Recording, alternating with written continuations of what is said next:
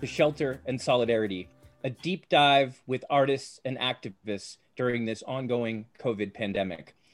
I'm one of your hosts this evening, Joe Ramsey, Zoom casting and live streaming with you here from Dorchester, Massachusetts on the south side of Boston, as we are now well into year 2 of this Shelter and Solidarity project.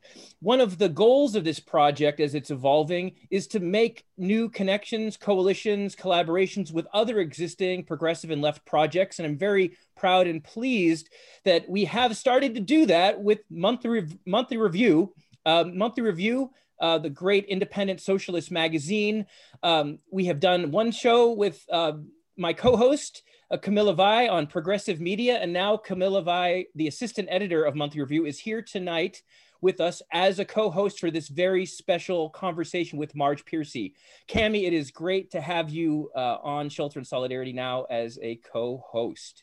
Thank you for having me, and thank you, Marge, for this very special episode that I'm very much looking forward to. That's right. Tonight we have the great Marge Piercy, author of close to 40 books, if not over 45 books. Marge is, and here I read from the book jacket of her, I believe unless you've turned out another one since last I ordered this, her most recent book of poetry, On the Way Out, Turn Off the Light, which I've just finished and highly recommend. Marge Piercy is the author of 19 previous poetry collections, a memoir, 17 novels, 5 nonfiction books, and a book of short stories. Her work has been translated into 23 languages, and she has received many honors, including the Golden Rose, the oldest poetry award in the country. She lives on Cape Cod with her husband, Ira Wood, the novelist, memoirist, community radio interviewer, and essayist, and their 4 cats which make many an appearance. 3. I'm so sorry. I'm very sorry to hear that. Marge, you have been an inspiration to so many of us for so long. I'm not going to speak for others, but I just want to say that it is personally incredibly just an honor and gratifying to have you here on this show. You've been very meaningful to me in your work, and I'm sure many, many others. Thank you, Marge, for being here tonight. Thank you for having me. Great.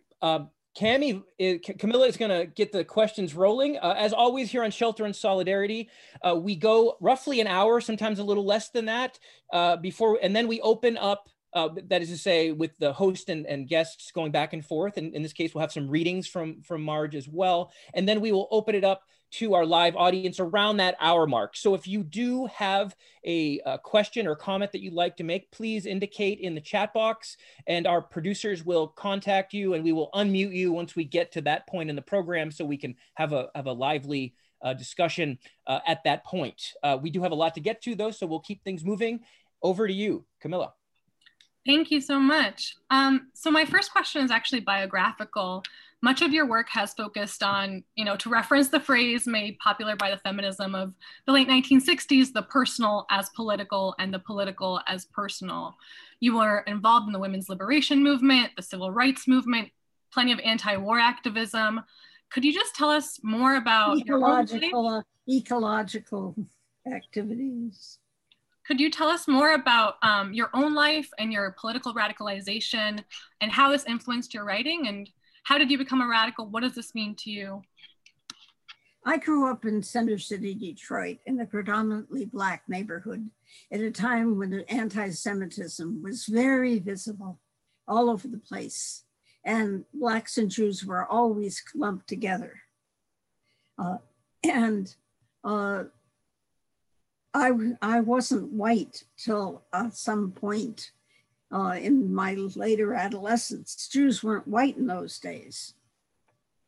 So we were among the minorities that were kept out of most things.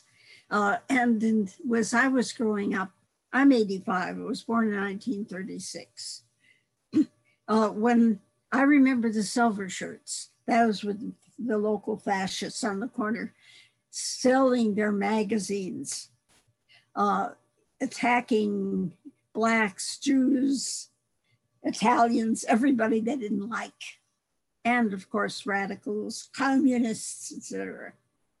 My mother grew up with a father who had gone out of Russia with my grandmother under a load of hay. It was a price on his head because he'd been involved in an unsuccessful revolution in Russia. And he was always a radical. His life in the United States was a few steps ahead of the Pinkertons until they murdered him. My mother was a gut radical. I don't know if I'm reading the poem about her. Maybe I am. Maybe I am. I don't remember. If I did, it's called For Nostalgia for What Never Was. My mother loved Trotsky and hated Stalin. I have the poem about that I think I may read. You became a radical if you looked around in Detroit. Everything was out in the open.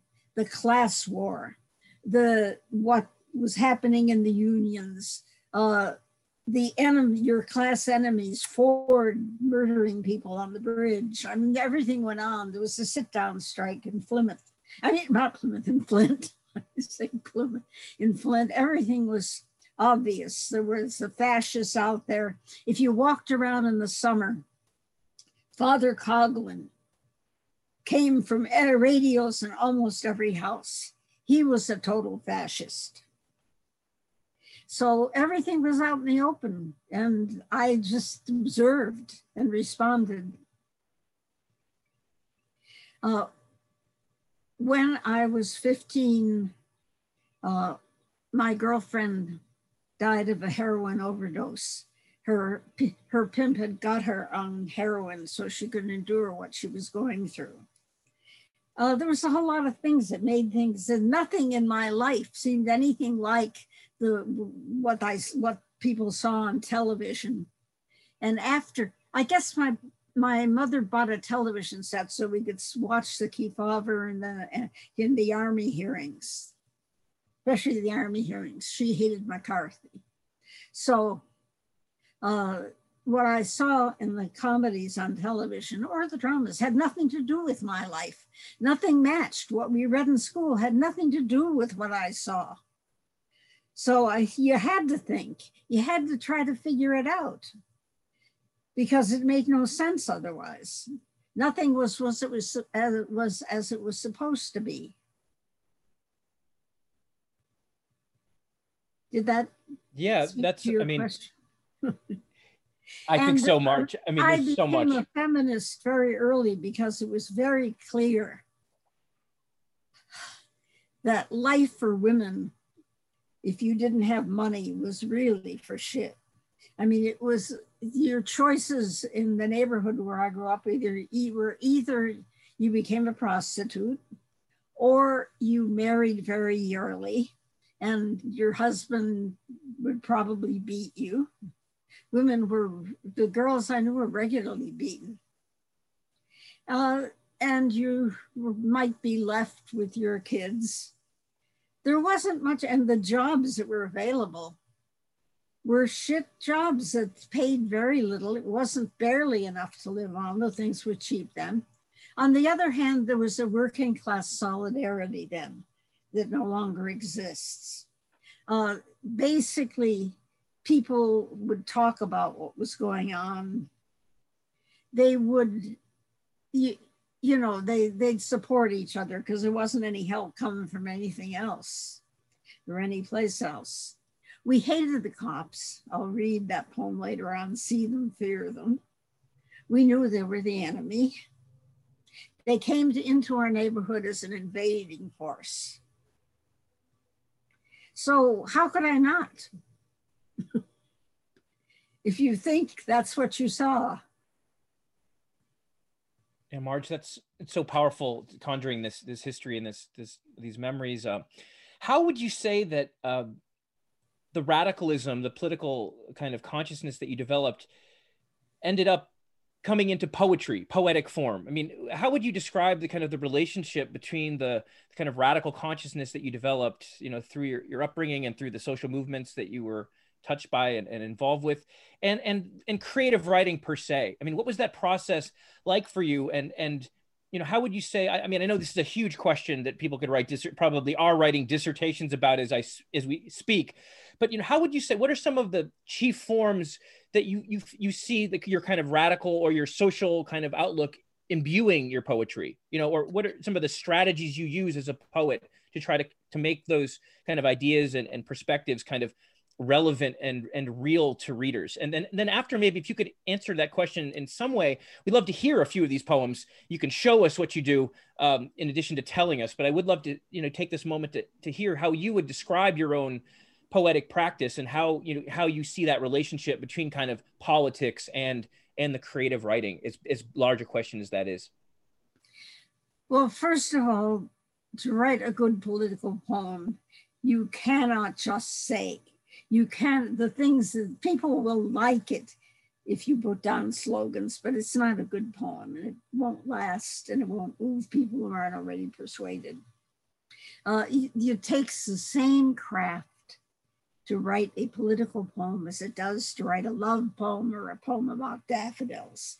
It needs as much craft, as much attention to all the aspects of craft.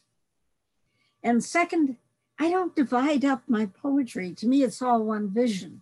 The poems that I write about my family, the poems that I write about my love poems, the poems that I write about my cats, the poems that I live in the woods, the poems that I write about nature, and my political poems and my poems, my Jewish poems, they're all to me, they're all of a unit. They're all unified. They're all part of a vision. And I don't really differentiate.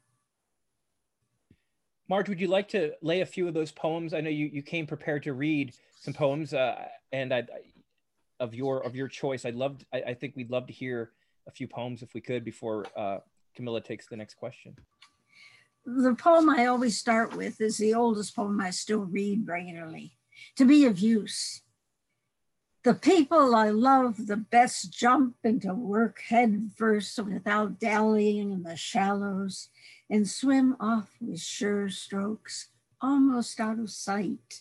They seem to become natives of that element, the black, sleek heads of seals bouncing like half-submerged balls.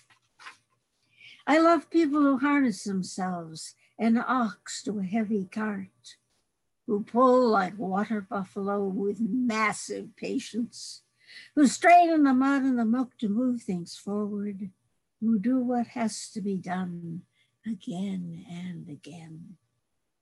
I want to be with people who submerge in the tasks, who go into the fields to harvest and work in a row and pass the bags along, who are not parlor generals and field deserters, but move in a common rhythm when the food must come in or the fire be put out.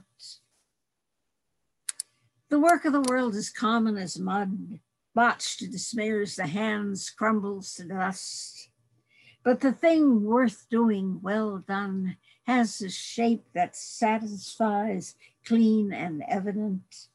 Greek amphoras for wine or oil, Hopi vases that held corn, are put in museums, but to know they were made to be used.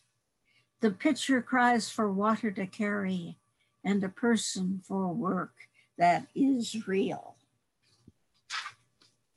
I love that, Marge. That is... See them, fear them. Growing up in a mostly Black neighborhood in Center City, Detroit, we were always scared of the cops. We learned early they were enemies. Here come the Trojans, some kid would yell, and we'd all scatter, hide.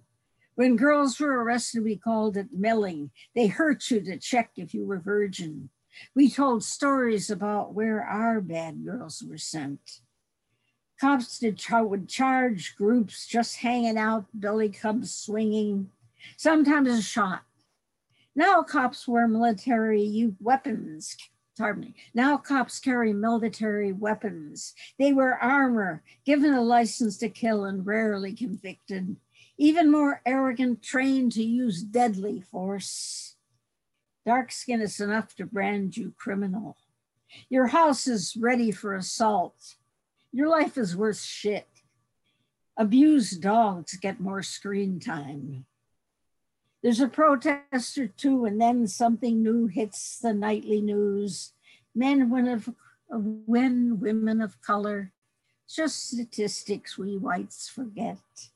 How has it changed since Klan mobs burned folks alive? Can thousands in the street change our long, bloody history now?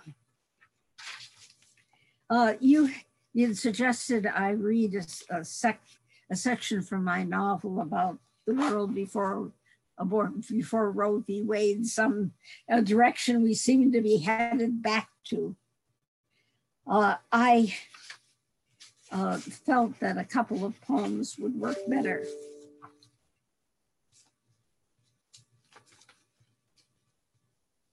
A Day in the Life. She's wakened at 4 a.m.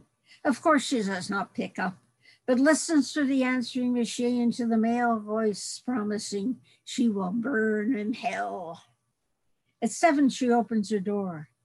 A dead cat is hammered to her porch, brown tabby hit by a car. She hugs her own Duke of Orange. She cannot let him out. She has her car locked in a neighbor's garage, safe from pipe bombs, but she must walk there.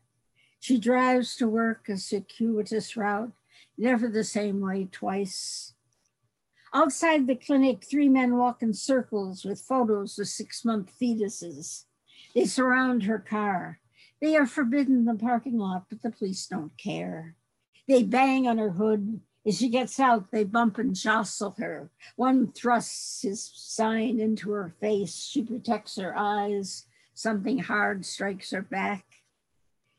Inside, she sighs, turns on the lights, the air conditioning, the coffee machine. The security system is always on. The funds for teenage contraception gone into metal detectors. She answers the phone. Is this where you kill babies? The second call, a woman is weeping. The day begins. A girl raped by her stepfather, a harried mother with too many children and diabetes, a terrified teenager who does not remember how it happened, a woman with an injunction against an abuser. All day she takes their calls. All day she checks them in, takes medical histories, holds hands, dries tears, hears secrets and lies and horrors, sues, continues. Every time a new patient walks in, a tinny voice whispers, is this the one carrying a handgun with an automatic weapon, with a knife? She sits exposed. She answers the phone. I'm gonna cut your throat, you murderer. Have a nice day, she says. A bomb threat is called in. She has to empty the clinic. The police finally come. There is no bomb. The doctor tells her how they are stalking his daughter. Then she goes home to Duke, eats a late supper by the TV. Her mother calls. Her boyfriend comes over. She cries in his arms. He is, she can tell, getting tired of her tears. Next morning, she rises and day falls on her like a truckload of wet cement. This is a true story. This is what I know of virtue. This is what I know of goodness in our time. Whew. For 2 women shot to death in Brookline, Massachusetts.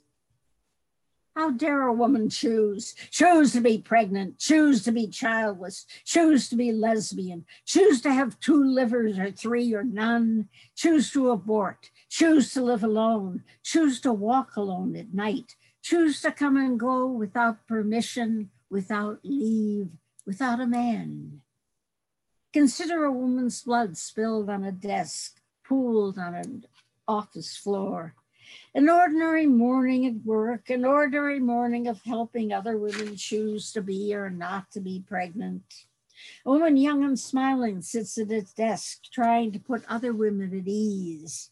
Large wound now bleeds from 5 large wounds, bleeding from her organs, bleeding out her life.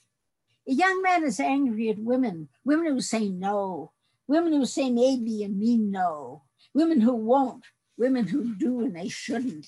If they're pregnant, they are bad because that proves they did it with someone. They did it and should die. A man gets angry with a woman who decides to leave him, who decides to walk off, who decides to walk, who decides. Women are not real to such men. They should behave as meat. Such men drag them into the woods and stab them, climb in their windows and rape them. Such men shoot them in kitchens. Such men strangle them in bed. Such men lie in wait and ambush them in parking lots. Such men walk into a clinic and kill the first women they see. In harm's way, meaning in the way of a man who's tasting his anger like a rare steak, a daily ordinary courage doing what has to be done every morning, every afternoon, doing it over and over because it is needed, put them in harm's way. 2 women dying because a man chose that they die. 2 women dying because they did their job helping other women survive.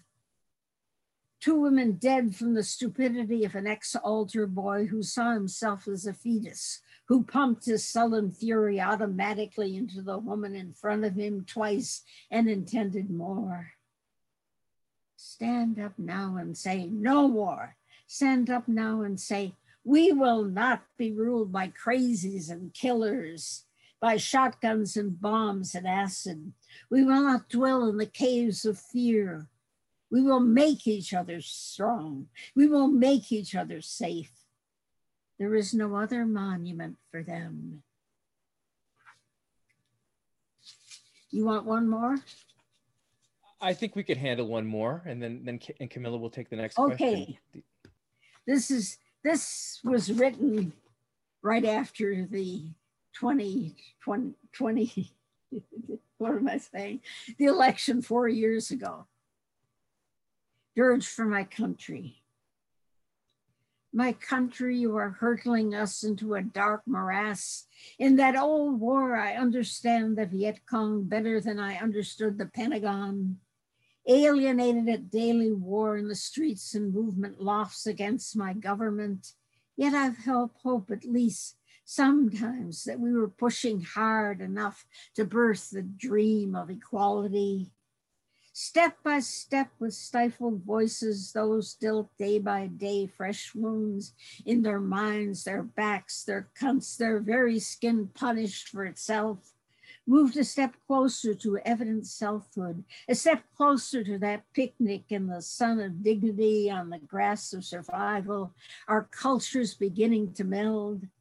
We seem to be growing up slowly to a willingness to listen to those who don't look like our mirror image.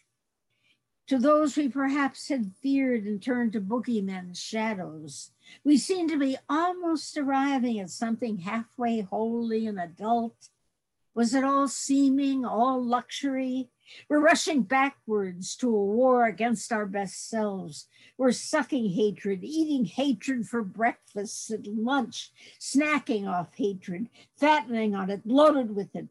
We'll dance on the corpse of good ideas. We'll burn dissenters like witches.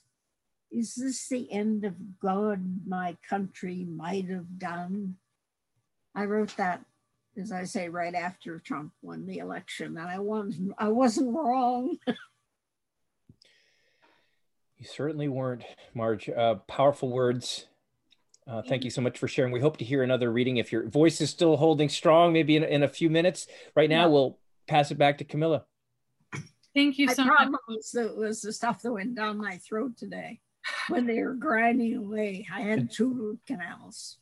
Oh my goodness, one is more than enough. I'm so glad you could be here tonight with us, Marge. Camilla? Yeah, I do a lot of abortion work and clinic defending, and I'm struck by how familiar that is, the scenes that you describe. And so my question actually is kind of about intergenerational feminism, really, and current conversations about feminism that have changed so much from the context in which you wrote many of your books.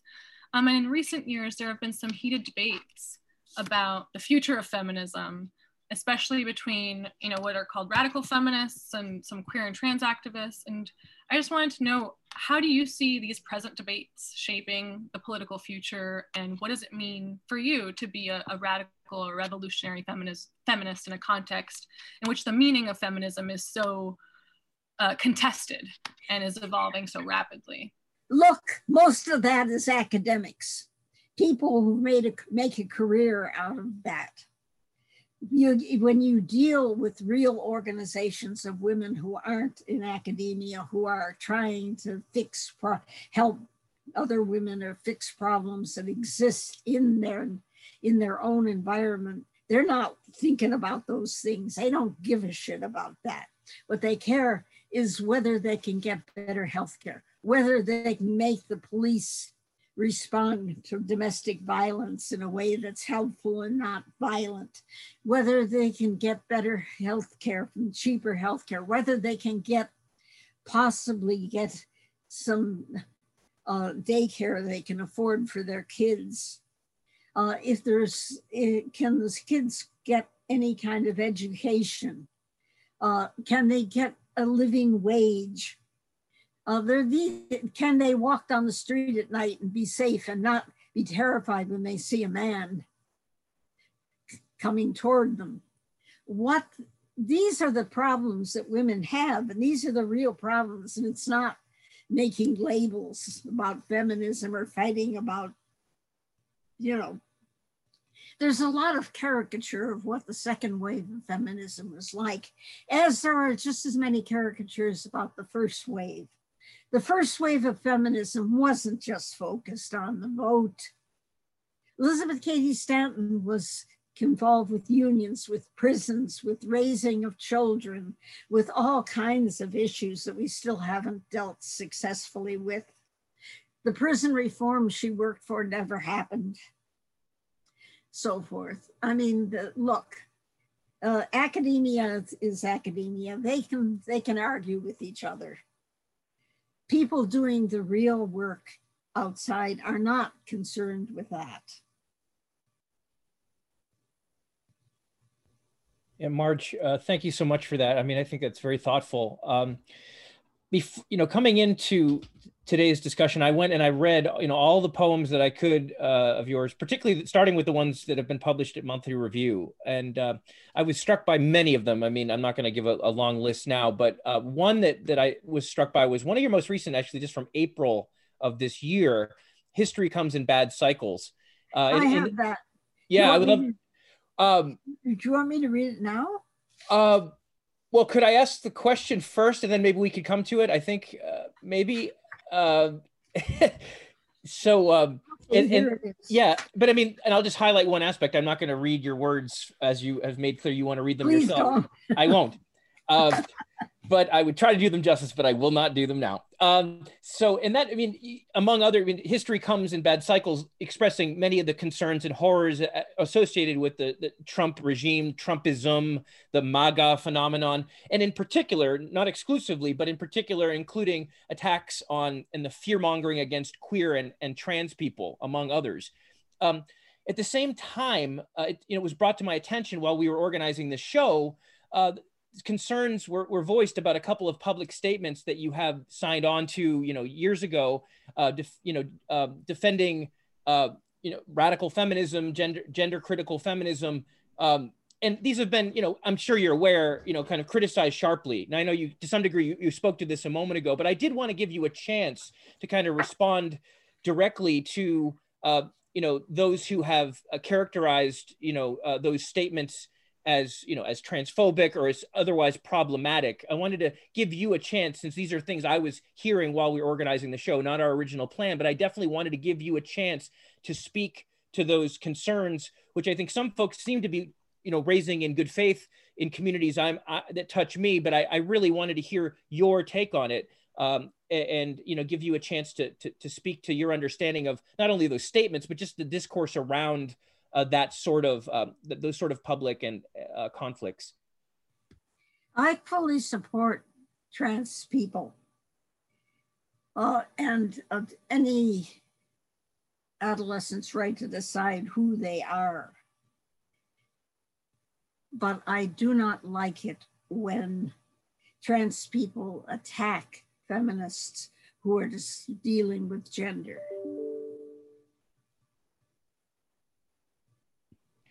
Okay, so your concerns are about the methods that are used to respond to feminist positions that are seen critically by some folks in the social movement. Also, the focus on that distracts from women's real situation. Okay, Marge, would you read that poem for us that I just alluded to, and then maybe we can. History Comes in Bad Cycles. Thank you. This is from just April. Again, Marge, for those who don't know, it's publishing. It seems to be a poem now every month in Monthly Review. Used to be once in a while. Now it seems to be a very regular current, and just one reason to pick up, one of the longest standing independent socialist magazines we have in the United States. Marge? History comes in bad cycles. I watched the insurrectionists assault the Capitol with Trump flags, anti-Semitic signs, gas masks, guns, and enough angry hatred to kill those they see as enemies. War in the streets, the man in charge summoned with furious lying tweets, urged to action, applauded, hoped they would overthrow the government he had pledged to uphold, all to keep his grasp on power. This is perhaps only the beginning. Hitler, too, led a failed coup before winning control. It's a cult of the strong man who postures machismo, who stirs up hatred against Blacks, Jews, queers, and trans people, immigrants, Muslims, uppity women. Black Lives Matter protesters are gassed, beaten, killed, as were we anti-war groups in my most activist days, when I could still lead a march. Those white power folks were gently urged to disperse by police who had watched with pleasure all day. I'm not too old to witness democracy's fall. Thank you, Marge. Yeah, I mean, developments continue to. I want to read another poem with Please, that. let's hear a few more, and then this was after the last election.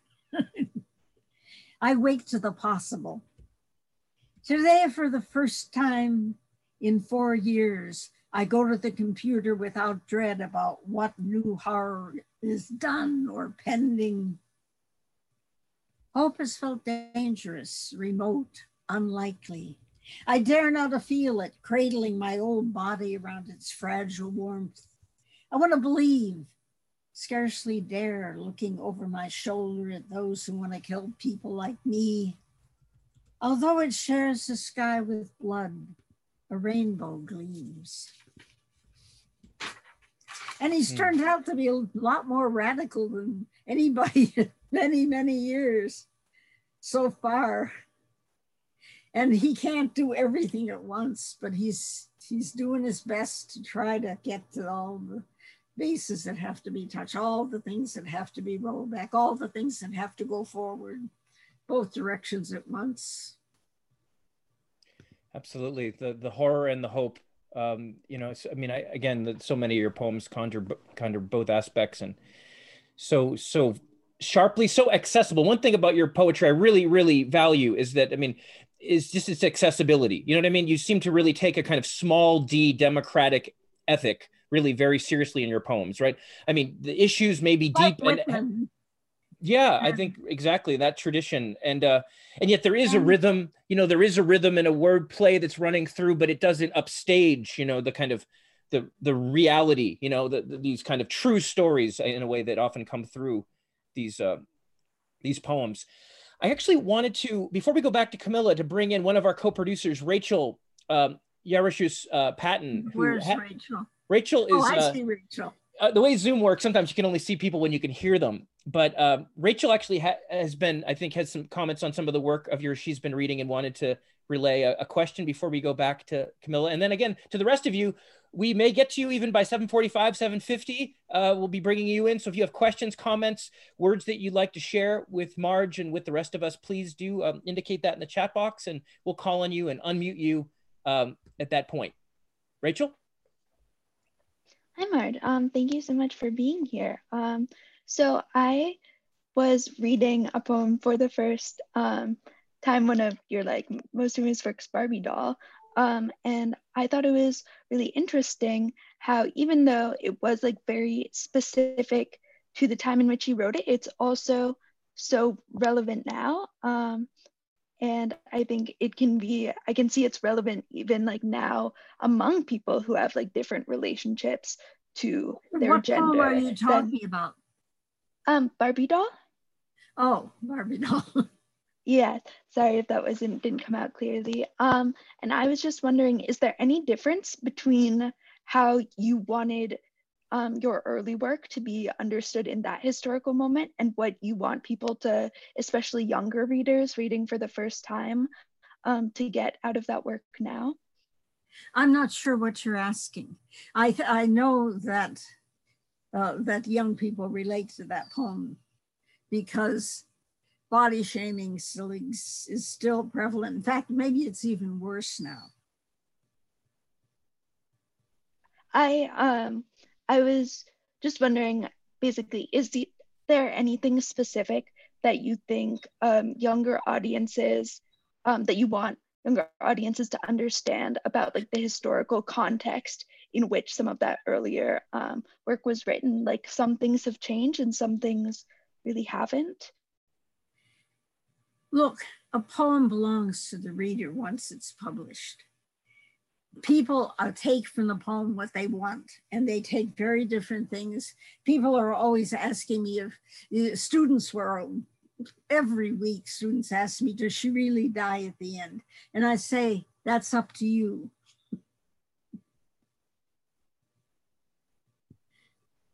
Very interesting. Yeah, the reader's role here. Crucial. Again, if you're producing work into the world, right, you put it in people's hands to use as a tool in some way that's up to them. Camilla, I think you have the next question. This up a little bit. Yeah, I think this touches on one of the last poems you read, I Wake to the Possible, which is there's so much to despair about in the current world, but I also wanted to hear what gives you hope. Well, the fact that Trump is out, though he's not gone, not nearly. And besides, I take a long view. I never forget my grandmother's choice was to continue eating, starving, facing pogroms. She had no choice at all. She had very little education. She came to the United States with my grandfather. They lived in poverty. She had 11 children. She had so few choices. My mother had to leave school halfway through the 10th grade in order to go to work as a chambermaid. Her choices were to continue working at low-paying jobs that she could get or marry. So she did that 3 times. Every time she married a working class guy, she thought things would be better. It never was. I decided I wanted to go to college. That was my choice. My parents were totally opposed to it.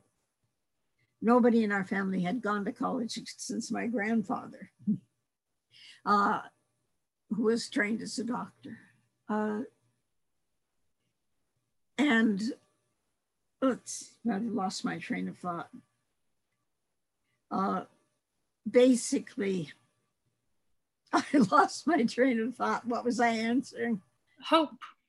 Oh, so going to college, I had many more possibilities. And women now, as long as Roe v. Wade holds, have possibilities I didn't have. When I got pregnant at 18, I had to abort myself and I almost died. I almost bled to death. So they have even more possibilities. There are more jobs open. So I just take a long view. When I look back to my great-grandparents' life, my great-grandfather died in a ditch, machine-gunned, with all of his congregants lying on top of each other. I have to take a long view. I've I partly learned that from the Vietnamese that I met, the people in the Liberation Army and so forth. They take a long view. I learned to take a long view, which doesn't mean I don't get upset. Trump, I may have developed an ulcer. My stomach would get so upset. It's better now.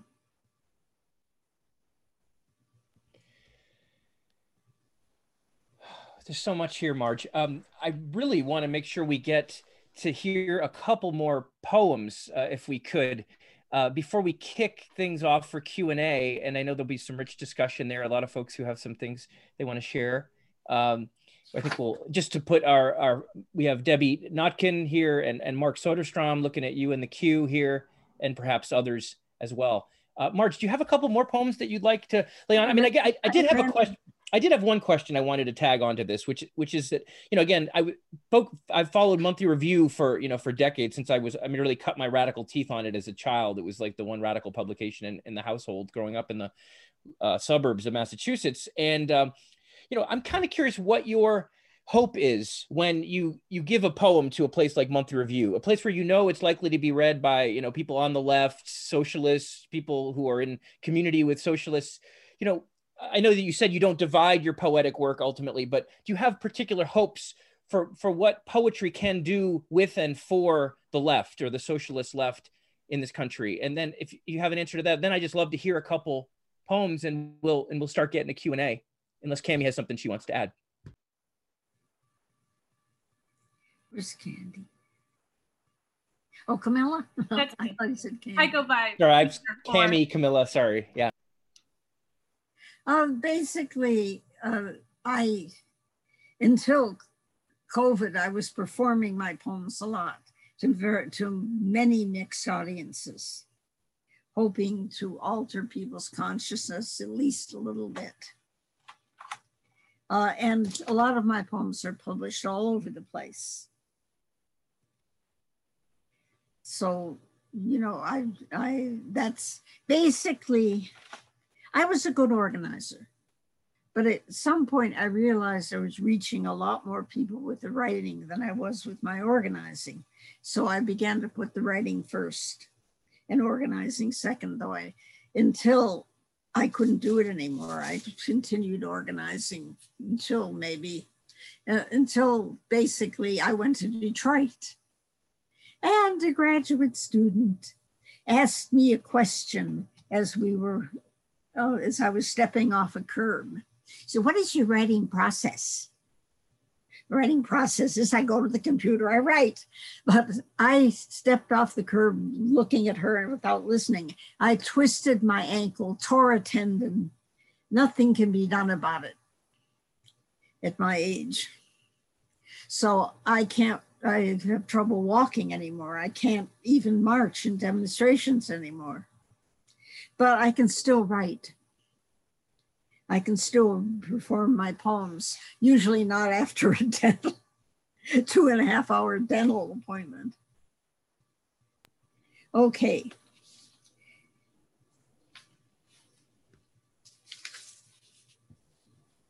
Do you have a couple that you'd like to lay on us? Your voice seems to be holding up strong. We really appreciate, for those joining late, Marge actually had more than a 2-hour dental appointment before this, but has still kept her commitment to us, which again is an act of solidarity itself. Marge? The Great Denial. Somewhere a man is ranting, a man used to power and mad with it. He's the one he loves, so how can others resist, deny, fail to carry out his sacred wishes? Somewhere a man is denouncing the world that is, because it doesn't reflect him, doesn't serve him any longer.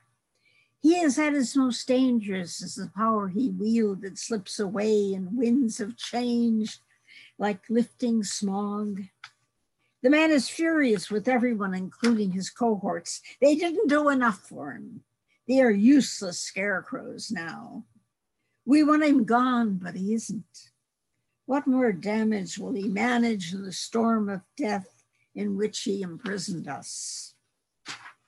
And then here's a poem for all people who are politically active. Report of the 14th Subcommittee on convening a discussion group. This is how things begin to tilt and to change, how coalitions are knit from strands of hair, of barbed wire twine, knitting wool and gut, how people ease into action, arguing each inch. But the tedium of it, it's watching granite erode. Let us meet to debate meeting, the day, the time, the length. Let us discuss whether we will sit or stand or hang from the ceiling or take it lying down. Let us argue about the chair and the table and the chairperson and the motion to table the chair. In the room, fog gathers under the ceiling and thickens every brain. Let us form committees, spawning subcommittees, all laying little moldy eggs of reports. Under the gray fluorescent sun, they will crack to hatch scuttling lizards of more committees. The Pliocene gathers momentum and fades. The earth tilts on its axis. More and more snow may fall each winter. A new ice age is pressing the glaciers onward over the floor. We watch the wall of ice advance. We're evolving into mollusks, barnacles clinging to wood and plastic, metal and smoke, while the stale and flotsam-laden tide of rhetoric inches up the shingles and dawdles back. This is true virtue, to sit here and stay awake, to listen, to argue, to wade on through the muck, wrestling to some momentary small agreement, like a pinhead pearl prize from a dragon oyster. I believe in democracies. I believe there's blood in my veins, but in me lurks a tyrant with a double-bladed axe who longs to swing it wide and shining, who longs to stand and shriek, "You shall do as I say, pig bastards. No more committees, but only picnics and orgies and dances. I have spoken, so be it forevermore." If you've never felt like that, you haven't been in enough meetings. Marge, could you please repeat the title of the poem on the committees? I loved it so much. Let me see, I'll toss them on the floor afterwards. Oh, report on the 14th Subcommittee on convening a discussion group. Great title, great title. Okay, just 1 minute. I find one. Illegal with only hope. The mother imagines a few more steps, another push across the minefield, just one more night hiding in rank bushes she can carry her child across the border into some kind of safety. Anything better than what she flees, hauling her child through the fields of hell. She has a wound in her leg, untended, unbandaged, bleeding now and then when weeds, branches brush it. She has a deep wound inside. The wan face of her older child is a life drained from it with blood from the blast that tore his flesh apart. The dusty body of her husband fallen into a ditch, the ditch where she huddled, holding tight the still living child who is all she can imagine of any future. So she slogs onward toward that invisible border where mothers can keep their children safe, perhaps, in a world on fire. And I'll read the last poem at this point, though I have a bunch more. This is called U.S. period, which is both US and us. We force children to go to school. Schools are shooting galleries. We force children to experience death. Don't go to a concert, you might die. Don't go to the mall, you might die. Don't go to pray, you might die. Don't go to the movies, you might die. And above all, don't go to college, you might die. Every bullet sprayed is money for some corporation. Every child who dies is profit for the NRA. Every murder brings contributions to senators, congressmen, governors, and a president who couldn't care less. That was written under Trump. How much do any of us care if the child bleeding out is not ours? We live in a gun-happy country. Some grow richer. Some never come home. Some never grow up.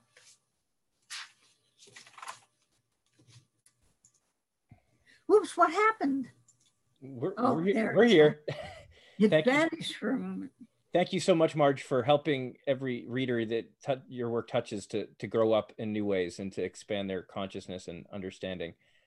This country clearly needs more of it. Cami, I think you're gonna call on some do we have some questions in the queue? I think a number of folks. Great. I think Debbie, you had something prepared. Maybe you want to go first. Oh, I think so. You're unmute. Let's unmute her. Yeah, sorry, I tried to unmute her, but someone else beat me to it, so I muted her. Sorry, Debbie. Okay. So I had written something that was a little bit formal, but I've just been listening and thinking, and I think that I will just take a look at my notes, but just speak. And I'm here because I've spent most of my life working in science fiction and fantasy, and I think that people who talk about Marge's work frequently talk about the mainstream novels and the historical novels and the poetry, and sometimes the two really extraordinary science fiction and speculative fantasy novels get ignored. Oh no, the Woman on the Edge of Time has been translated into innumerable languages. I'm so glad to hear that. CBS streaming bought the rights to have some sort of series about it, which I will probably never watch. That should be interesting. I hope it's good. I would bet on it. So, but you hope. You always hope. Of course, you hope, and that would be good. Could be good. Some of them have been good. And He, She, and It won of course, the prize of the best science fiction novel of the year in Great Britain. And I'm surprised there's not more interest in that for anything visual. But that also is having a renaissance because it's so relevant now. Oh my God. So true. Unfortunately. It's so true. One of the treats of being asked to be here tonight is that I'm reread both Woman on the Edge of Time and He, She, and It, and was reminded of the things I love about both of them. So I'll just say quickly, for people who haven't read them, Women on the Edge of Time, which was published in 1976, is a novel about a Mexican-American woman living in New York City, an immigrant woman who has a very difficult life and is sometimes in a mental hospital for really unreasonable behaviors, like trying to beat up her niece's pimp who's beating up her niece, which is obviously a sign of mental illness. But she also has a kind of a fantastic magical connection with someone who can pull her into the future, into I would say a near utopia called Mattapoisett. And so the book is the contrast between Consuelo Ramos's life in 1970s New York and what she sees in this near utopian future. And there are three or four things that I just love about it. One is that Ramos is a genuine protagonist of color. She doesn't just have brown skin over a white attitude. She lives in a Chicano neighborhood. The book treats with the difference between how Mexicans and Puerto Ricans see each other. There's a stunning moment where a teacher, she's in grade school, and a teacher is really abusing her to get her to pronounce English, quote, correctly, close quote, while calling her Consuelo. So, you know, who pronounces what correctly. The way that mental illness and mental illness patients are treated is very strong. And the way that the future is treated is very strong. And one of the things I love about the book is that when Ramos is brought to this utopian community, she doesn't like it. She doesn't trust it. She thinks the kids are abandoned rather than being independent. She thinks that the love relationships are trivial rather than the way the people who live there see them as free. She doesn't like the way they deal with death. And she is especially grossed out and disgusted by the fact that their fetuses grow externally in mechanical breeding centers. And that's something, of course, many feminists have called for and some have demanded.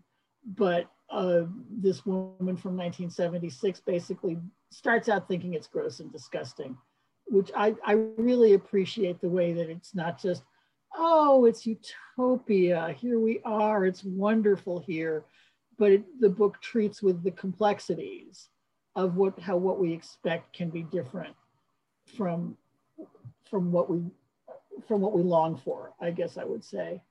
And then Marge was just saying something about He, She, and It. He, She, and It is a 1992 book that is a take on both the traditional Golem stories and also Frankenstein.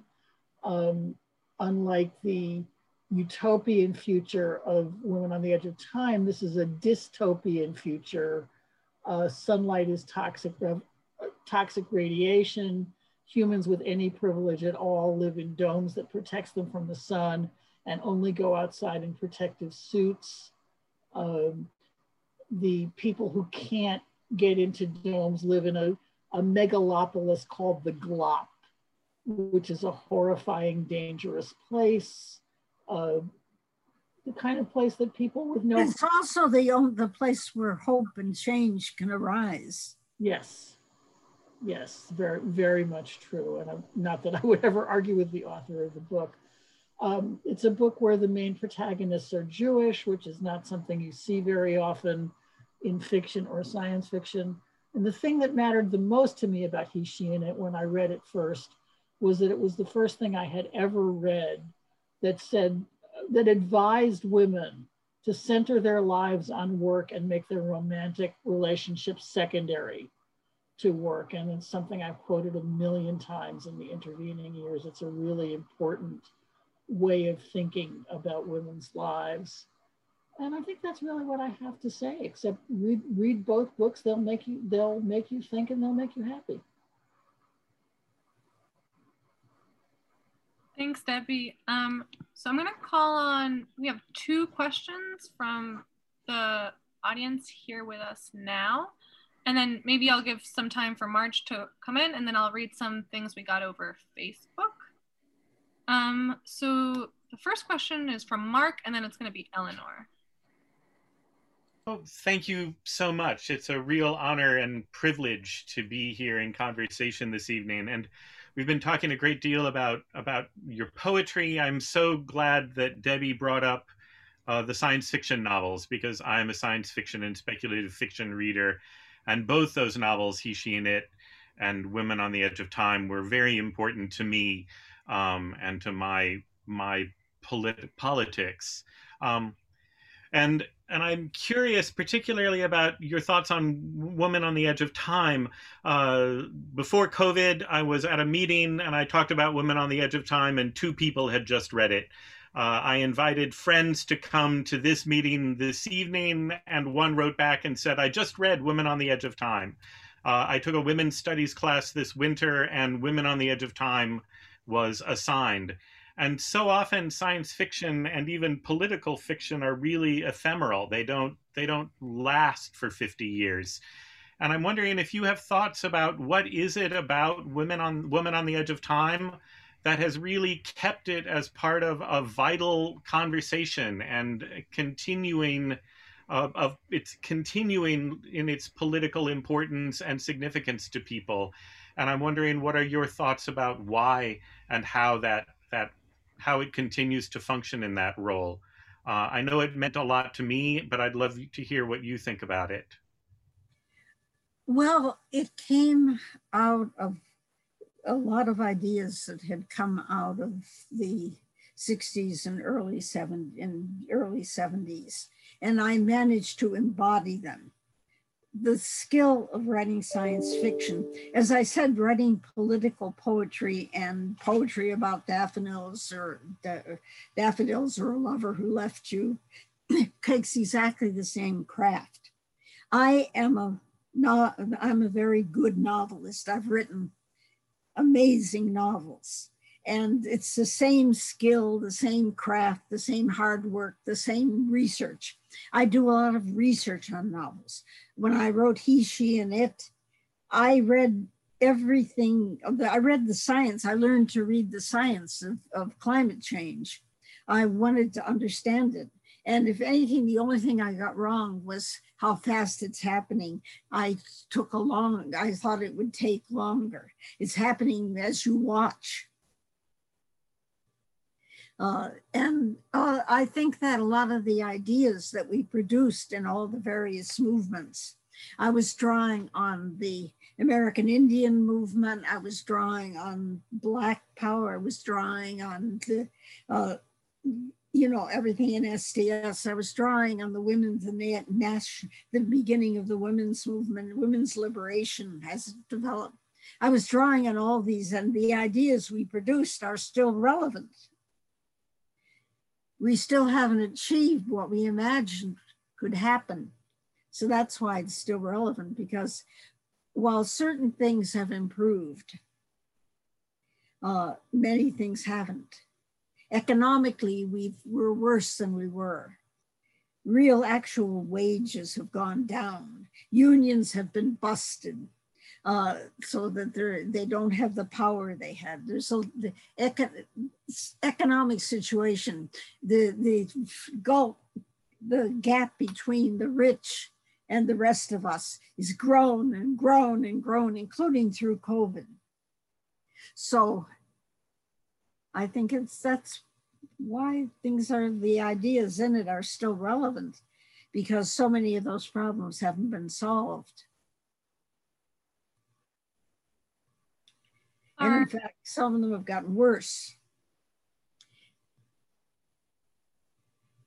Our next question is from Eleanor. Oh, hold on. Someone has to. Yeah, sorry. Hi, Marge. Hello, Eleanor. We're good. Lovely to see you. And you look great in your red dress. Are you fully vaccinated yet? So vaccinated, yes. Both so of you? I wanted to take this opportunity to thank you, and in particular for He, She, and It, which I think was really the first dystopian novel or a treatment in fiction of the gathering dangers of catastrophic climate change. And I think and the power of corporations, and corporations being far more important than government in controlling the world. And I hadn't seen that. It's a really prescient book, and like so many great books, I think the artists do us the favor of seeing the future and seeing the present as it really is, and the fundamentals of it, and laying it bare. And that's a tremendous gift. And I'm so happy that you're published regularly in Monthly Review, and we can read you every month, and so can many, many other people. So thank you for all of that over all these years. It's great to see you. Eleanor and Jeff and I go back decades and decades and decades into the anti-war movement. That's so great. It's great to have this Shelter in Solidarity space. Again, we're here, 2 Thursdays every month. And it's really great to have people actually connecting and reconnecting and through the space, because we do aspire for it to be to serve people and help people connect in that way. We have another question coming up from Michael. Michael, are you there? And then I think we're going to hear some of the questions we've got from Facebook and the chat box and some others. And then I'm going to share a little anecdote in a moment to honor Marge as well. Michael, you're up. Yeah, sorry about that. I didn't realize I wasn't unmuted yet. I'm curious about the land between Egypt and Syria and the state of feminism in there, and how the where? I'm trying to. The land between Egypt and Syria. I don't know anything about the Middle East. I've never been there. Okay. Well, the question's basically feminism in the Middle East. So. I'm afraid you have to ask a woman from the Middle East. Fair enough. Okay. And I think it varies enormously from country to country. The only one I know much about are the Kurds, because I've been in contact with some of the feminist women there, and a very strong feminism among the Kurds. Them I know about because they contact me, and I've sent them things they want. Thank you, Michael, for that, and thank you, Marge. You know, I wanted to, speaking of internationalism and feminism in your work, I wanted to share one little anecdote before we bring in the Facebook questions. Cami can maybe relay them. I first heard of you, Marge, in 2003 when I was a graduate student at Tufts University and was one of the organizers of TCOWI, the Tufts Coalition Opposed to War in Iraq, which was going pretty strong for a few years. We actually had, I know, another old comrade of yours, Howard Zinn, as well as Noam Chomsky, to come and give speeches and try to build the mass movement before that war started, and then in opposition to it after I shouldn't say started, of course, the United States had been bombing Iraq for decades prior to the formal invasion. But my then graduate director, Modamita Roy, who wanted to be here with us tonight, got up at our Iraq War moratorium, where we got hundreds of people on campus to not go to class and instead converge in various spaces for panels, discussions, protests, and then a kind of readings and testimonials in Goddard Chapel at the top of that hill that Tufts University sits upon.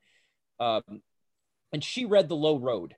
Modamita read The Low Road to us, to a packed Goddard Hall. And I just remember being so profoundly moved by that poem. And again, the way it kind of links a kind of state of despair, the despair and hopelessness of isolation, but with that utopian promise of collectivity, right? That an army of our sort of people, once assembled, could meet an army.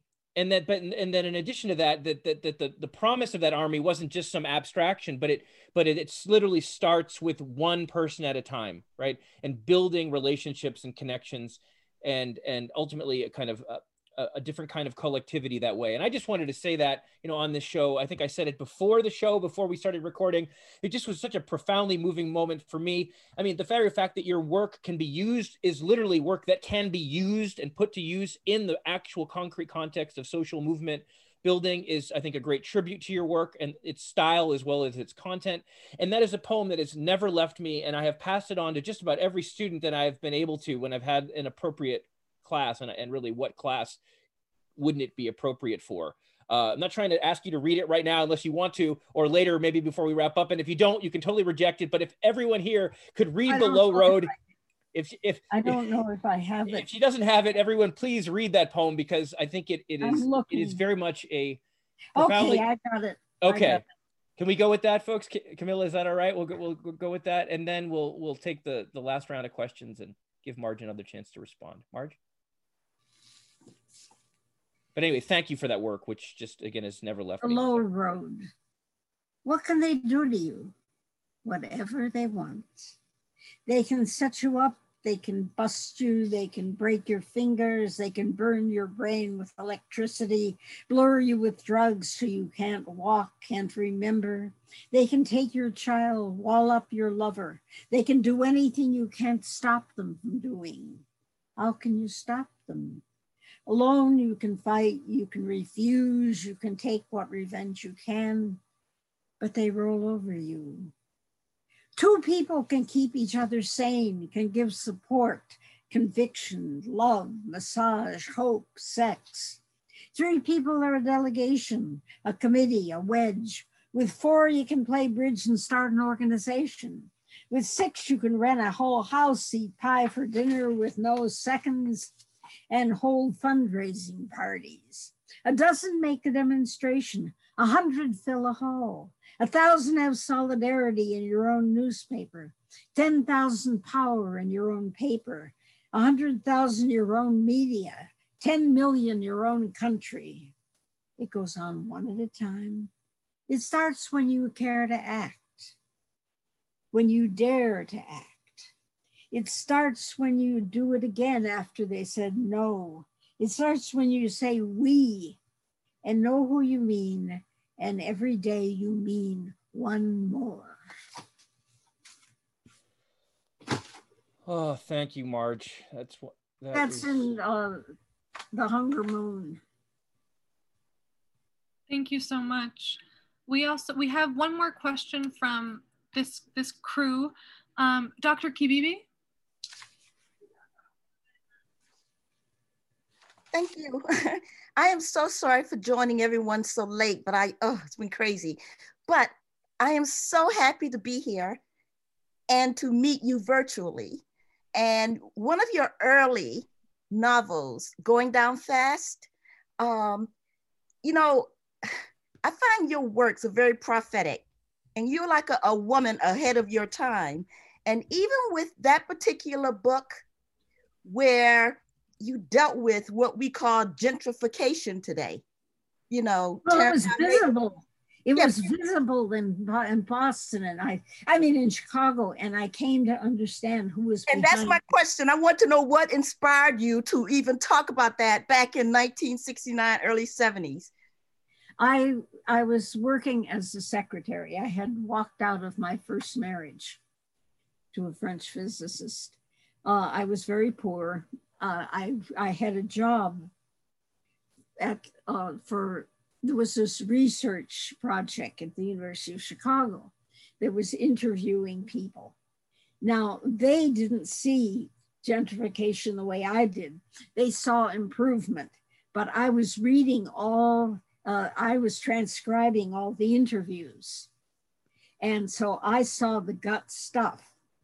And that is what it came out of. I understood that. And also, at that point, Hyde Park was multiracial, and there was a lot of political activity involving both whites and blacks, and the university didn't like that, and so they managed to gerrymander. Essentially, they took over and started demolition, and they essentially destroyed the unity.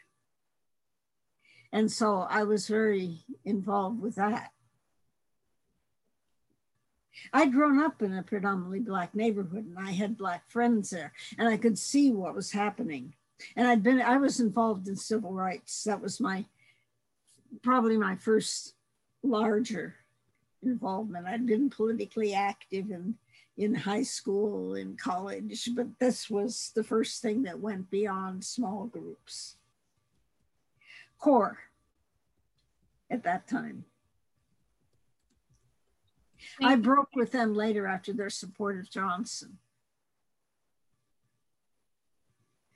I want to acknowledge Dr. Kibby Mac-Shelton, actually, who just asked that question and joined us. I'm so glad you were able to make it. One of my UMass Boston colleagues and the chair of Africana Studies at UMass Boston. Just great to see you and a few other UMass Boston colleagues on this call tonight. Thanks for being here. Back to Camilla. Yes, I just want to read one of the questions we received over the Facebook. I'm not sure who it's from, I guess anonymous. It says, I love Marge Piercy and read Braided Lives while in college at the University of Michigan. I was so thrilled to learn that Marge went there too. Question, did Yiddish writers influence you, and if so, how? Who? Yiddish writers. My grandmother spoke Yiddish to me, but in many families I was supposed to speak English to her to help her with her English. I don't think at that point in time when I was in college I'd read any Yiddish writers. It wasn't until years later. But I was very influenced by women's shtetl culture. My grandmother, we lived in this little asbestos shack basically, and I slept with my grandmother.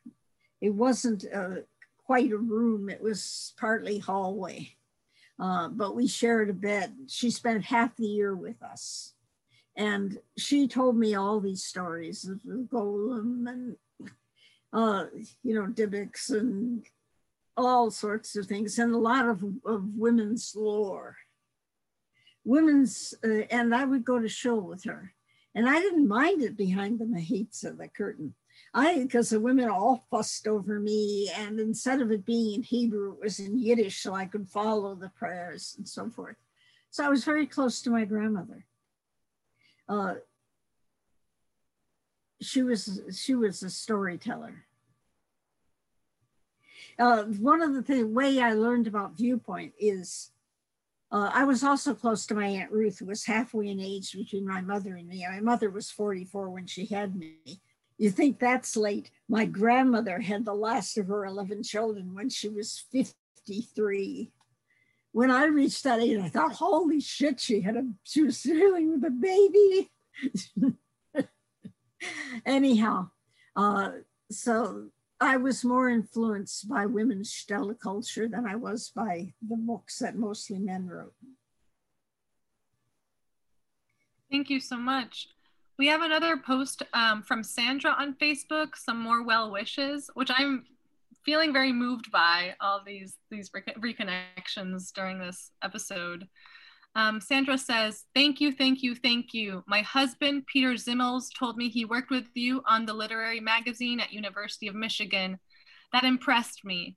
Your writing had excited me and reassured me for years before I met him. Wishing you well, and thank you again. I would like to ask her which editor that was.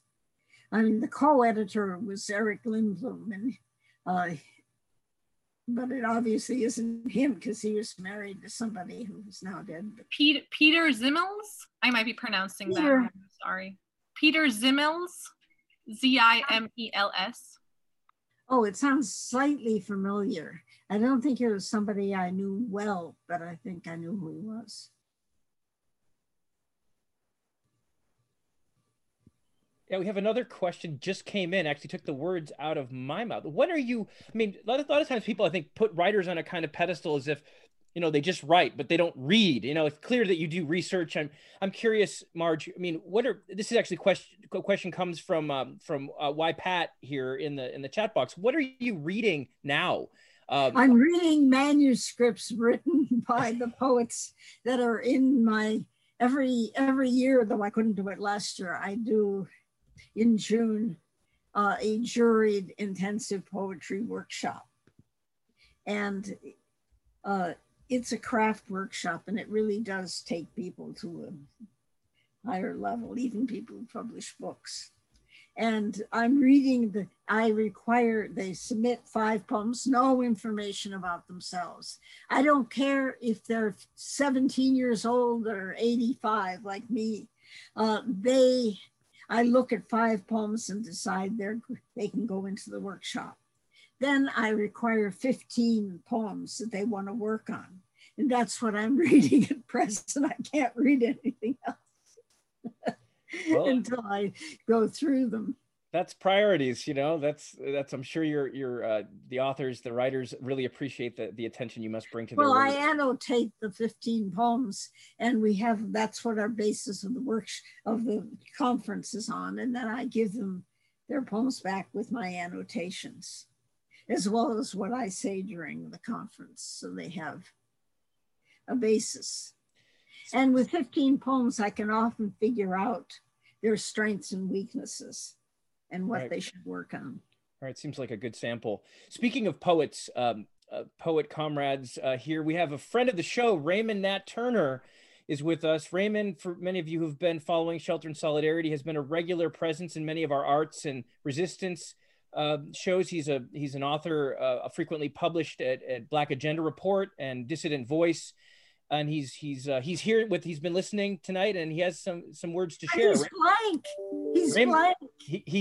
Yeah, I don't know if he has his camera working, but hopefully his audio is there. Raymond, are you there? Yeah, am I audible? Oh yeah, we hear you loud and clear. Okay. I'd like to see you. You will, that will happen once I come out of the witness protection program. I guarantee it. Anyway, Ms. Piercy, it's a real pleasure to finally see you and meet you virtually.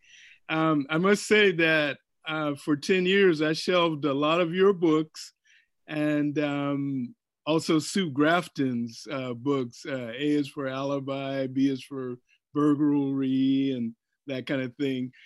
And so I can say that I have a new super shero tonight. I found you, and if you can recommend one of your books to jump into, one of your poetry books to jump into, that would be great. And why don't you read either The Hunger Moon, which is selected poems, or the newest one, On the Way Out, Turn Off the Light. Okay. Turn off the way out, turn off the light. Okay, thank you. Thank you much. Great. Camilla, do we have anything else that's come in our textual media here, supplementing? We have a question from Nicole from Chicago. Nicole asks, I wonder what Marge Piercy thinks working class and poor women in the US can do to make art or write, given the declining economic conditions, and who is impacted the most and the realities of their lives.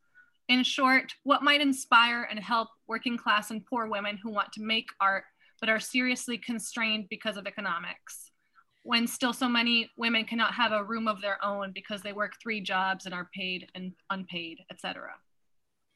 It's sort of impossible. It's the same reason why a lot of women can't be politically active, because the economy has forced them down into subsistence, if they even get that.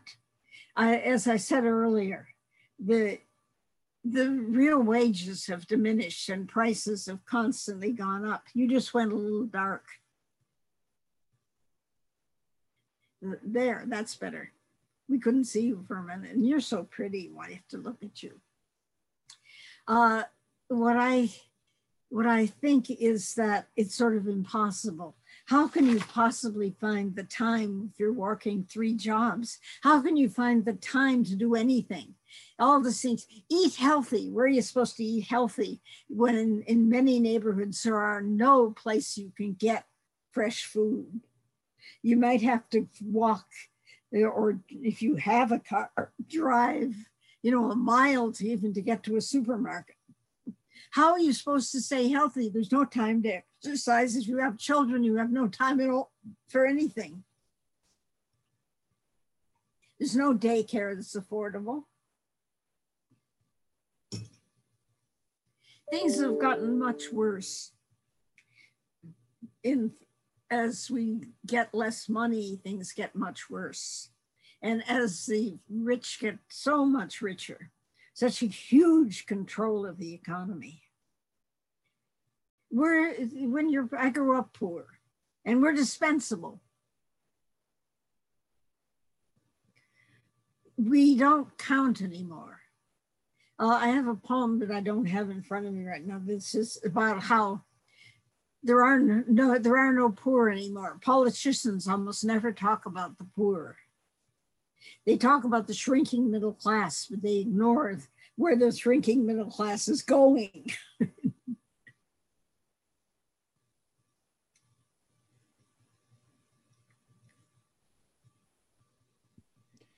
Yeah, I mean, that's powerful reality here, right? I mean, it's art. It's not all problems will art solve, right? I mean, even as art has its place here, and I think it's a very grounding reminder of the context that so many people are facing, including people who can't be on a program like this right now because they have to work that 2nd or 3rd shift, or they don't have internet access or a device to access this Zoomcast. All the stuff with kids at home, just trying to learn remotely. An awful lot of them don't have a decent way of seeing what they're supposed to be studying. I mean, there's like this assumption everybody has a computer. I mean, when the library shut down in Wellfleet, a lot of elderly people lost their access to the internet because they went to the library. We had a whole row of computers and they were always occupied. That's how people got their email. A lot of older people as well as younger people are poor. And they can't afford a computer. They can't afford internet. They can't afford having a car. The novel that in New York is not interested in, that I'm about to start trying small presses on, The House at Hope's End, is a lot about elderly abuse. I volunteered at the senior center for 12 years, and I know a lot about old age poverty in places like this where the poor are invisible because some are people who have a lot of money, build huge houses and think that that's the town. Our food pantry is very heavily used.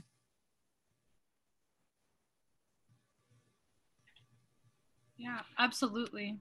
Absolutely. The ways that this pandemic has isolated people is just, it's made lives really difficult. I want to just make sure that we have no other questions that I might have missed. I think that's it. Thank you so much, Marge, for this wonderful conversation. I was wondering if you would do the honors of maybe closing the night with one last poem, if you like. Yep, I'm just trying to. Okay, I'm going to read two. One is the one I referred to earlier, Nostalgia for What Never Was. My mother hated Stalin but loved Trotsky. She had no party affiliation, no friends with whom to talk politics. There was only me to listen. Maybe it was because Trotsky was Jewish, I don't know. Maybe her father, the lefty organizer murdered by Pinkertons, liked Trotsky. All gone in the fog of unknowing, yet to this day I can sing the International. I have nostalgia for old left songs. I can remember when revolution seemed possible, before Reagan taught working people to hate the poor, before Clinton gave the party to Wall Street, before the right got power and gerrymandered, suppressed people of color to keep control. In this time, socialist is an insult, and official murderers thrive. And then the last poem I'll read is Call to Action. It's only a short life between a pale dawn and a garish sunset. It's only a short life.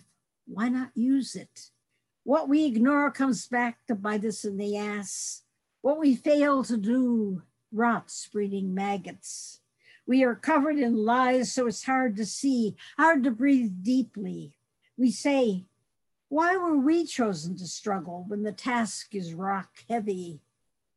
Turn the TV to a cartoon, go out for fast food, bar the door, sleep tight. The assaults in the street aren't aimed at you yet. Why bother to be bothered? We were born in bad times when murder is patriotic, hatred a golden banner. What can we do? Something's more than nothing. Pick up a rock, a mic, your cell, a painted sign. It's only a short life. Why not use it?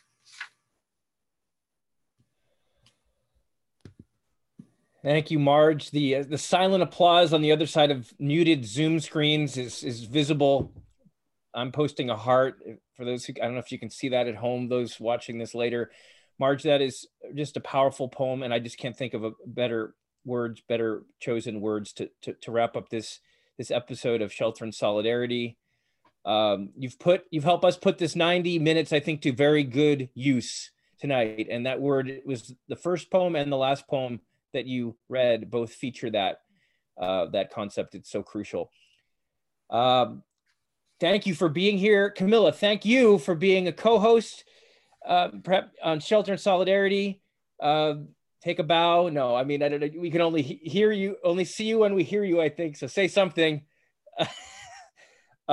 Anyway, I want to, again, thank all the folks that make Shelter in Solidarity possible.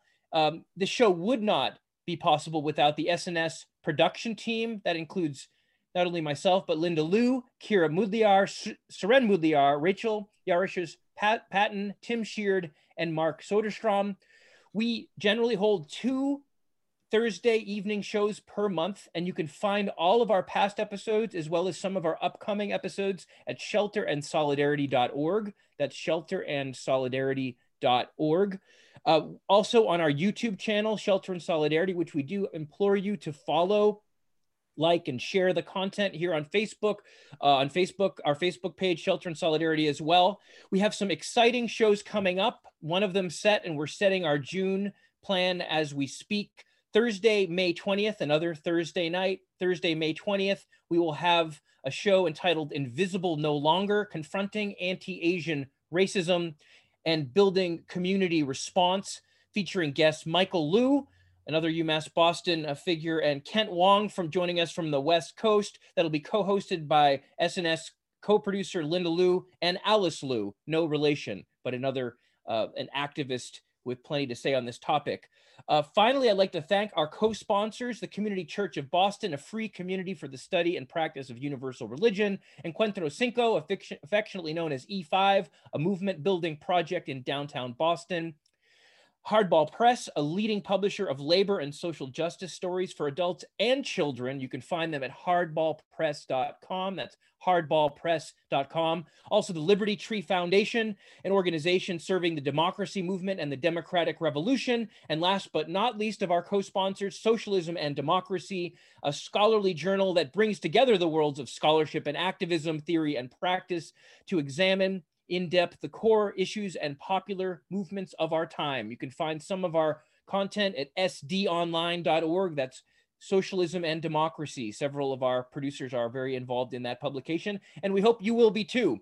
And also here on Shelter and Solidarity, we hope you will join us. Your voices are crucial to our ongoing conversation, and I want to thank everyone for being here and wish you a very good night.